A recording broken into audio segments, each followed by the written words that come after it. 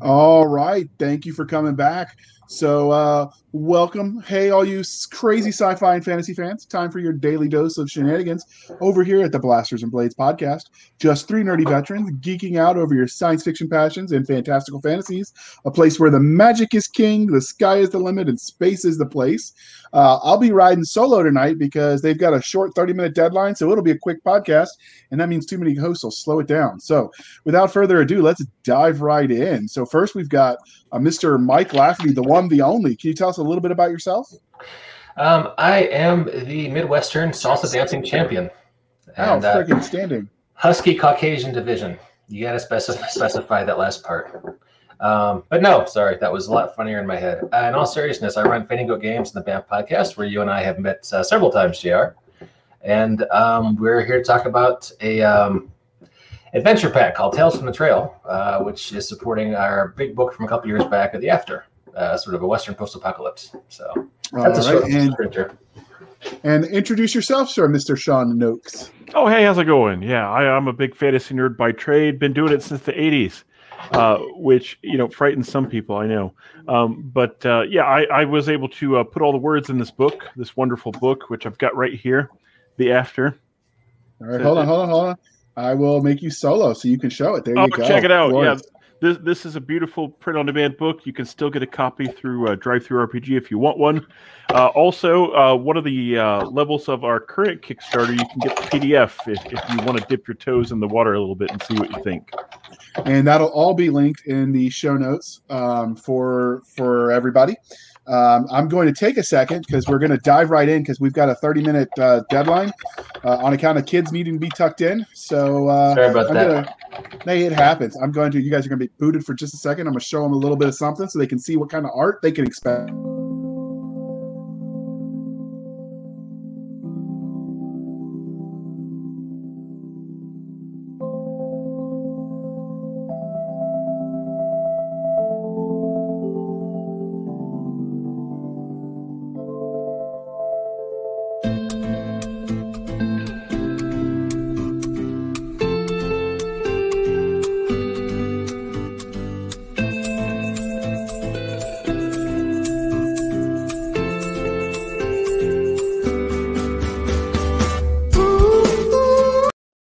All right, so forgive me for the taste of music. I literally prepared this like 10 minutes ago, and it was the first free music I could find in Wondershare when I was making this video. So forgive me, people. We thought we had more time, so I was trying to make it easy for everybody. So we gotta do this. So first, normally I would tell you how everybody met them, but since it's just me, I'm meeting Sean for the first time tonight, just like everybody else, and as Mike said, we sometimes I'm on his podcast, the BAMF podcast, and it's exciting. So we've got to do this because it's your first time here. So we've got the religion question, Sean. Star Trek, Star Wars, or Firefly? Oh, well, man, I don't own any Star Trek or Star Wars shirts. Just saying. Oh, nice. I approve. And Mike, same question. Ooh, that's a tough one. That's a really tough one, JR. Yeah, I mean, I grew up watching Star Trek with my dad, but I'm actually enjoying watching Star Wars a lot more these days with my kid, mainly The Mandalorian. So yeah, I guess I have to say Star Wars, but when you say Star Wars, there's an asterisk, right? Because you want to say, I like this part of it, but I don't care so much for this other show over here. So. If it's a religion, there's a little bit of a schism, I think, yeah. Yeah. Fair enough. And now we've got because we're polytheistic, we've got the next one. Game of Thrones, Lord of the Ring, or the Potterverse? Oh, man. I'll let you go first, Sean. I mean, the purist in me wants to say Lord of the Rings because it was some of the first full-length novels I ever read. Can I vote Game of Thrones minus season 8? Sure. Pretend the ending is just around the corner and you're still waiting.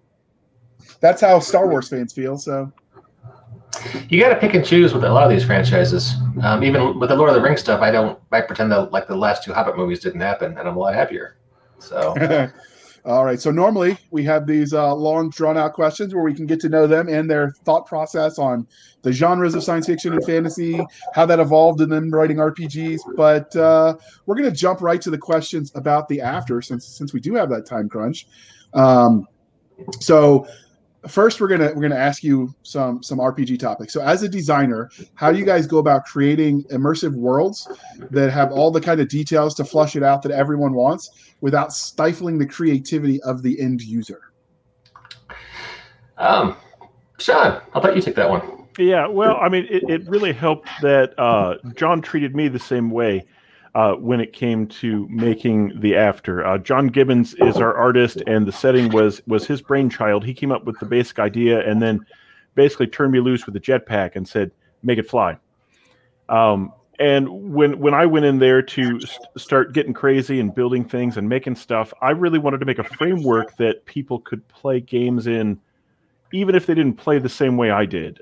And I think the best designers recognize that not everyone approaches a game book the same way. So, I mean, if you really like to play it like D&D and kill everything you meet, you can. If you're interested in collaborative storytelling and community building, you can do that. If it's about exploration, we've got all kinds of that stuff in the book. I tried to make enough useful stuff in there for all kinds of gamers. Yeah, I think maybe we should talk about. Well, no, that was a good question. But if we're talking about the After, we're really talking about the specific tone is a Western frontier post-apocalypse. And you try to make that basic vibe as accessible to many different play styles, as Sean was talking about. If you want to be a murder hobo, you can go kill some dudes. It's there's plenty of Westerns, The Wild Bunch, just to name one, where that's been, what goes on. If you want to do more exploration or more, hey, we're building towards a future, more of a, it's grim and gritty, but there's an aspirational future, you can play that kind of mode too, and everything in between. So okay, so what makes the After in the wild, genre of RPGs, and more specifically the Western sort of set of that? What makes the After different? What makes it special? Well, we tried to slide into a little bit of a niche that we didn't think had been done yet. It is a post-apocalyptic game in that it's set in our current world. There was an alien invasion in 2020 where humanity basically got wiped out. A bunch of other terrible things happened, but our game takes place after that, thus the title. And it's in an area that isn't blasted like you see in Mad Max. It isn't full of ghosts like you see in Deadlands. It isn't completely destroyed. There's food, there's water, there's shelter. Maybe not always quite enough. There is a struggle, but it's not that grim, terrible, count every bullet, count every moldy old cracker in your backpack kind of game. Okay. What about you, Mike? Does that jive for you? You want to add anything? I think you covered it pretty well. Okay, so the reason we guys had you on is because the After is the universe. It's run on what engine did you use to design the game? Savage Worlds, the new Adventure Edition. Okay, so for everyone that's not a gamer, can you give a general rundown of what makes that system unique, I guess, for what they might be familiar with? He can.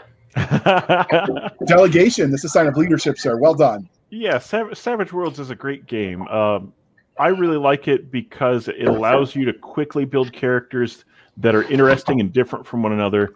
But also the dice system is very swingy. One of the big things about Savage Worlds is it has exploding dice.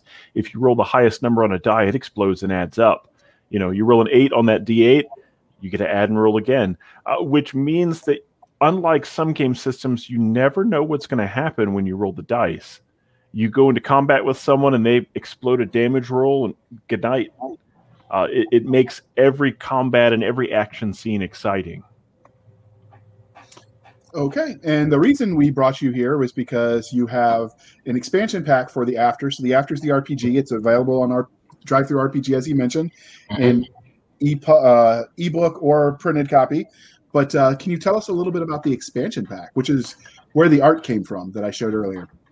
Yeah, it's going to be an adventure pack. We had 3 planned, and one more has been locked on stretch goals. And, I've got 3 descriptions of these adventures. We did a dramatic reading of these the other night, and that was pretty fun. You want to do that again, Sean? Oh, sure.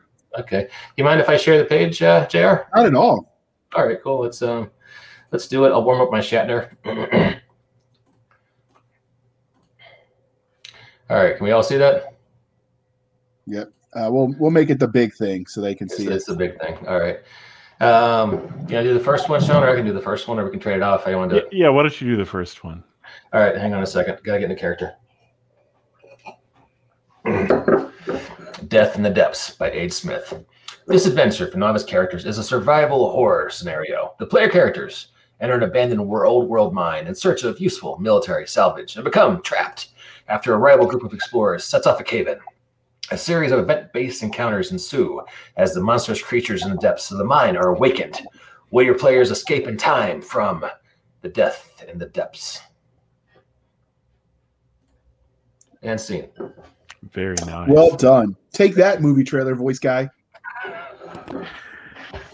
In a world where a twisted and deranged cult is rampaging through Wind River Valley, in this adventure for seasoned heroes, they will strive to rescue innocent townsfolk from the clutches of Reverend Obadiah Blank.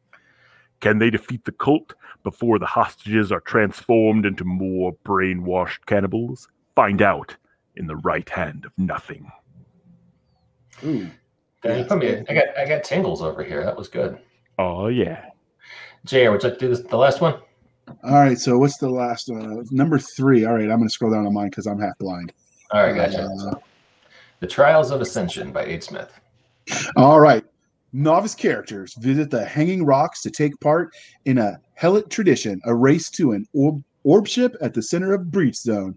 Groups will be challenged in a series of mental and physical trials and will need to deal with rival teams in non-lethal ways. What fun's non-lethal? Anyway, back to the voice. This adventure is a great opportunity for GMs to introduce new NPCs, let the player characters make new social connections, and lay the groundwork for future expeditions into the after. Sweet. I'm still on the murder hobo style, so I'm totally digging the just go skin bodies. That middle adventure is for you, buddy. Yes, it sounds like it. There's a lot of crazed cannibal cultists who need a firm hand putting back down. So I'm familiar with the world somewhat because when you guys were going to do the RPG anthology, I wrote one, so I dove in. Luckily, people that'll be coming out because the people that wrote in are going to be allowed to publish theirs in an anthology and post-apoc I'll be doing later this year. So you can read adventures set in that. I talked to John Gibbons. He was nice enough to say, go ahead and publish it. Just link back to our stuff. So they will see the light of day. That is the after fiction I'm aware of. Well, there needs to be more. You can get. I bet Sean could write it in his copious spare time. Right. Sleep? Who needs sleep? Walt doesn't sleep. Well, there's reasons Walt doesn't sleep. All right. So, most game styles have their certain archetypes. So do you have a favorite in the after setting? You mean in terms of character archetypes? Yeah, so you can have the tank or the whatever, how the character classes. I'm new to RPG, so forgive me if the verbiage isn't quite right, but of all the classes of characters you can play in this game. Let's see. Sean, how would you answer that one? Well, I think one of the more exciting things about it is what we did with Arcane Backgrounds. It's kind of a science fictional post-apocalyptic world, so you can't be a wizard. But there are some people that have been altered by nanites, and they have strange powers. So there are some really interesting arcane backgrounds to get into. There's one of them in particular, the flesh crafters, that can cause effects by giving you momentary mutations, or maybe they use it for good to heal you, maybe they don't. Some of them can change shape. Some of them can change other people's shapes. Nice. So, go ahead. Sorry, I was going to ask you the same question if you had a favorite. Not going to go for the rules quite so much, but I am in terms of archetypes. I'm sharing some art with you. I got the last name Zechariah Cole, right, Sean? Oh yeah, that guy's awesome. That's a sexy piece of art right there. Yeah, we don't call him an iconic, but I consider him an iconic for this. I think he's a guide who heads out into the breach zones around Wind River Valley, Wyoming, which is where the after is set. And he's kind of a Clint Eastwood type, and sort of a sci-fi cowboy living by a code, trying to do the right thing, in a world that's slowly trying to crawl its way back to normal thigh deep in weird shit. So in terms of like fictional archetypes that I think of the After, it would be guys like this. Okay. Yeah, I think there's a lot of mileage to be gained out of the being the scouts and the explorers in the After. So you mentioned the breach zone, and that was going to be my next question, because I think one of the things you did differently is the way you did the terrain in the universe, which is also going to be impacted by the expansions, is that you had certain zones that were affected in unique ways by the events that happened before, I guess. So do you guys want to talk a little bit about the various terrain types that you came up with? Yeah, exactly. So, what happened to in the before times in the old world? There was an alien race called the Butchers that showed up and just wrecked humanity, doing the classic 50s sci-fi thing of wanting to gather up all of our organic resources and basically do terrible things with people. But what made these breach zones is when their mortal enemies, the ghosts, came out of their extra-dimensional breach area, twisting time and space, and in the areas where their presence was the strongest and where their battles between the Butchers and the Ghosts were the most fierce, you had the very surface of the earth twisted up. And what was left behind was breach zones, places where the laws of physics don't apply. Maybe parts of other worlds and other dimensions were brought into our world. In our vision of it, they don't really shift and change. They're here to stay, but they're really kind of bizarre, which gives a great outlet for GMs that want to get super crazy. What you see on the screen is some art from a zone called the Verdant, which is this big alien rainforest type jungle place full of bizarre creatures, and people tend to explore into it in search of resources. You can find food, furs, but more importantly, you might be able to find the next miracle drug, since regular human science doesn't work anymore. But if you can find berries that will cure your ills, you could strike it rich. And all of the breach zones come with plot hooks and adventure ideas.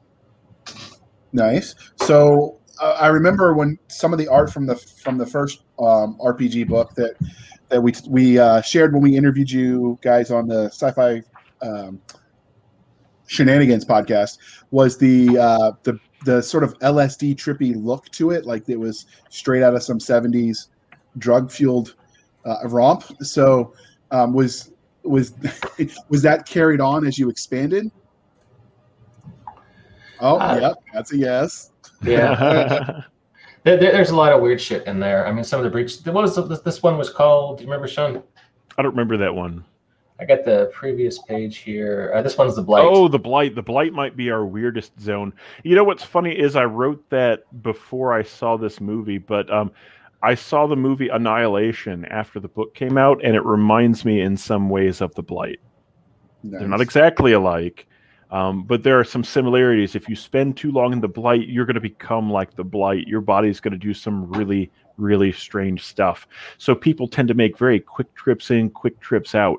And the reason people go in there is that aside from the strange mutating effect of the Blight, and aside from the weird creatures that live there, most everything else from the old world is still there untouched. So if you could make it into the ruins of the old town and maybe break into that safe in the bank, who knows what you'd find?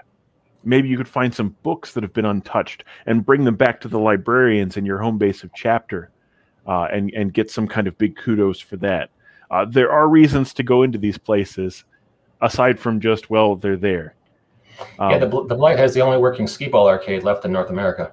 Well, that's a reason enough right there.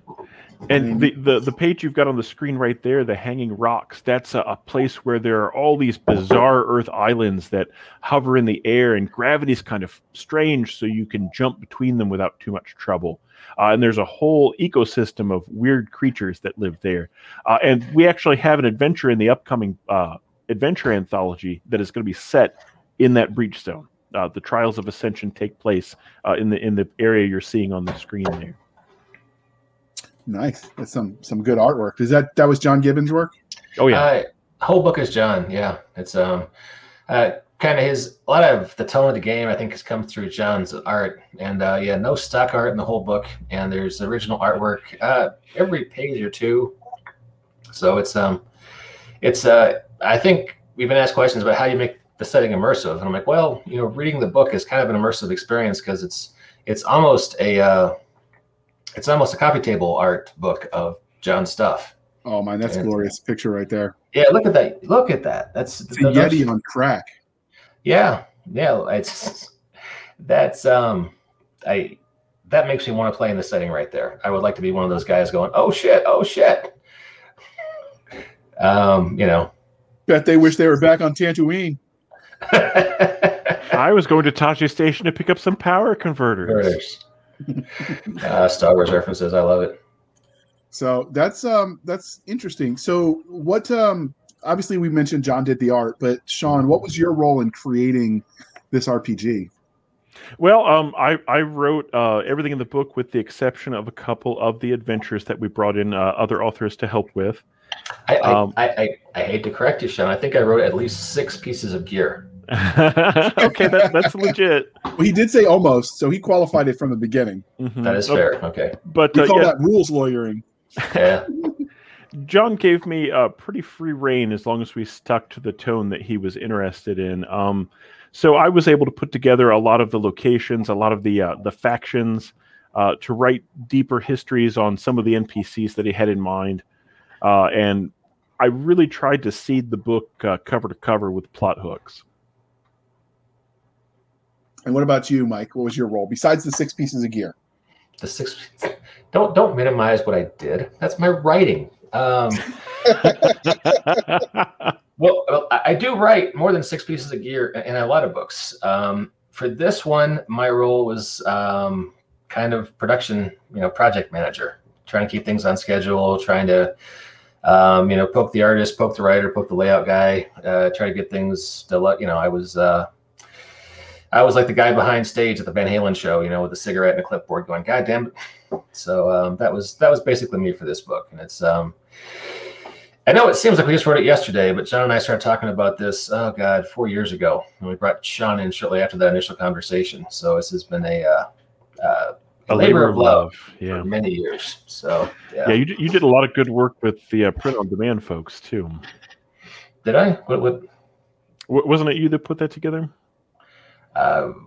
Refresh my memory. I'm an old guy. You're gonna have to help me out here, bud. Oh, I certainly wasn't the one that made arrangements to have this beautiful hardback book printed. Oh, Craig Williams, one of John's great British friends, did the layout, and he does a fantastic job. And we have anyone who's done print on demand through Drive-Thru RPG / Lightning Source will tell you that sometimes it can be a bear. And Craig cracked the code a few years ago on another project, so it went really smoothly. So yeah. So I've got to ask the chicken or the egg question: which came first, the amazing idea for this universe or the art?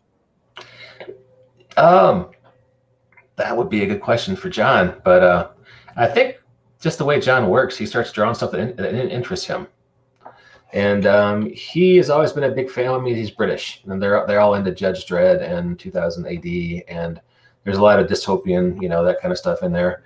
And John was a big fan of an old Soviet Cold War era sci-fi book called Roadside Picnic. And it's a hard book to find, written by Arkady and Boris Strugatsky in the 70s. And the concept is very similar to what you see in the After. There's been an invasion, the aliens are gone now, and you've got all these weird breach zones where shit just ain't right anymore. And, that's why it's called Roadside Picnic, because it's kind of like insects or ants looking at the leftovers from your picnic, and, there's scavengers who go into those places and take out the exotic tech to, try to sell it or whatever. And kind of from that concept is, sort of poking that along with his love of Westerns and two kind of mushed together, and it went from there. So I know we're running low on time. So was there anything that surprised you about this game as you did your playtesting? Let's see, Sean, you've actually run several times at Gen Con, right? Yeah. We had some playtest sessions at Gen Con that went really well. And I think the big thing that really made me happy was how much people leaned into all the new crazy stuff that was in the world. There are new alien races you can play. There's another race called the Changed, where certain things have happened to their body where they might have all kinds of strange new abilities. There are the new arcane backgrounds we talked about, and those were all the things we tried to lean on in playtesting. And people were really creative about using their abilities and really enthusiastic about the setting. Okay. Like I said, we're short on time. So is there any plan to expand the settings past the Wyoming area? I think it's fair to say, JR, we're kind of at a crossroads about what we do next with the After. This Kickstarter's been successful, and we just unlocked an additional adventure for it that Sean's going to be writing on, or working on. And I'm not sure where we're going to go next. There's, some people have said, why don't we do something on the East Coast, West Coast, Europe? I'm not sure. So if you get any ideas, let us know. We're trying to figure out where we're going next. I don't know, Sean, what do you think? Well, I mean, there are certainly areas of the world that we could dive into. It does mean making, potentially a whole new book. It's a whole new setting. Mm-hmm. Yeah. It could be wildly different on the East Coast. Fair enough. So was there anything else about the After? I know this was quick. So in consideration for you, dear listener or viewer over on the YouTubes, I will pull the old interview out of the archives and I'll bump it up the list and get that out next week for you. So should be right after this airs. You'll get the full list where we talked about the first time in, I guess, 2 years ago when the After was still a Kickstarter. So is there anything else you want to tell us before we get some contact links and wrap this pony up? I guess we could finish on a joke and say we're going to do the After in Japan and have it all be ninjas. Or no? Okay. Yeah. Wait, you were joking? That actually could be fun. I was trying to think, what's the most cliche gamer thing we could do? Well, actually, I guess the most cliche thing these days would be if we did the After, but have it be in England and everything's just oddly steampunk for no good reason. All right. So as we bring... okay. I know you've got kids to put to bed, so as we bring this puppy to a close, Mike, can you tell listeners and viewers how they can find you? Yeah, sure. I'm on Twitter as the BAMF Podcast. I'm on Facebook as BAMF Podcast and Fainting Goat Games. And they can find me on DriveThruRPG as Fainting Goat Games. And those are probably the best ways. Okay. And I will get all those links from you and add them to the show notes later, offline. And what about you, Sean? How can viewers and or listeners find you if they want to find out more about what you're doing? Oh, well, probably the best way is to hit me up on Twitter at Unbinder. Okay. That's a unique name. Is there a story there? Not yet. It's one that's been percolating in the back of my head. It's a book I'd like to write someday. Alrighty, and that is Sean Noakes and Michael Lafferty over at the Fainting Goat Games. Is it Fainting Goat that produced this one? Yeah, in collaboration with Jade Monkey, which is John's studio. Okay, and you can find us, dear listener, on our website at anchor.fm/blasters, tack, and tack blades. Anchor.fm/blasters, tack, and tack blades. You can find us on Twitter at SF_fantasy_show, Sierra Foxtrot _fantasy_show. You can email us at blastersandbladespodcast@gmail.com. We promise we check it at least once a year. We've got a Facebook group, which is facebook.com/blastersandbladespodcast. And if you want to support the show and help keep the lights on and the sacred holy bean water coming, it is buymeacoffee.com/author J.R. Hanley.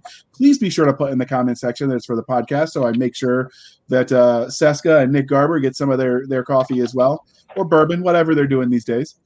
Thank you for spending some of your precious time for us. For Nick Garber and Doc Seska, I am J.R. Hanley, and this was the Blasters and Blades podcast. We'll be back next week at the same time where we'll indulge our love of nerd culture, cheesy jokes, and all things that go boom. And now we have the awkward pause.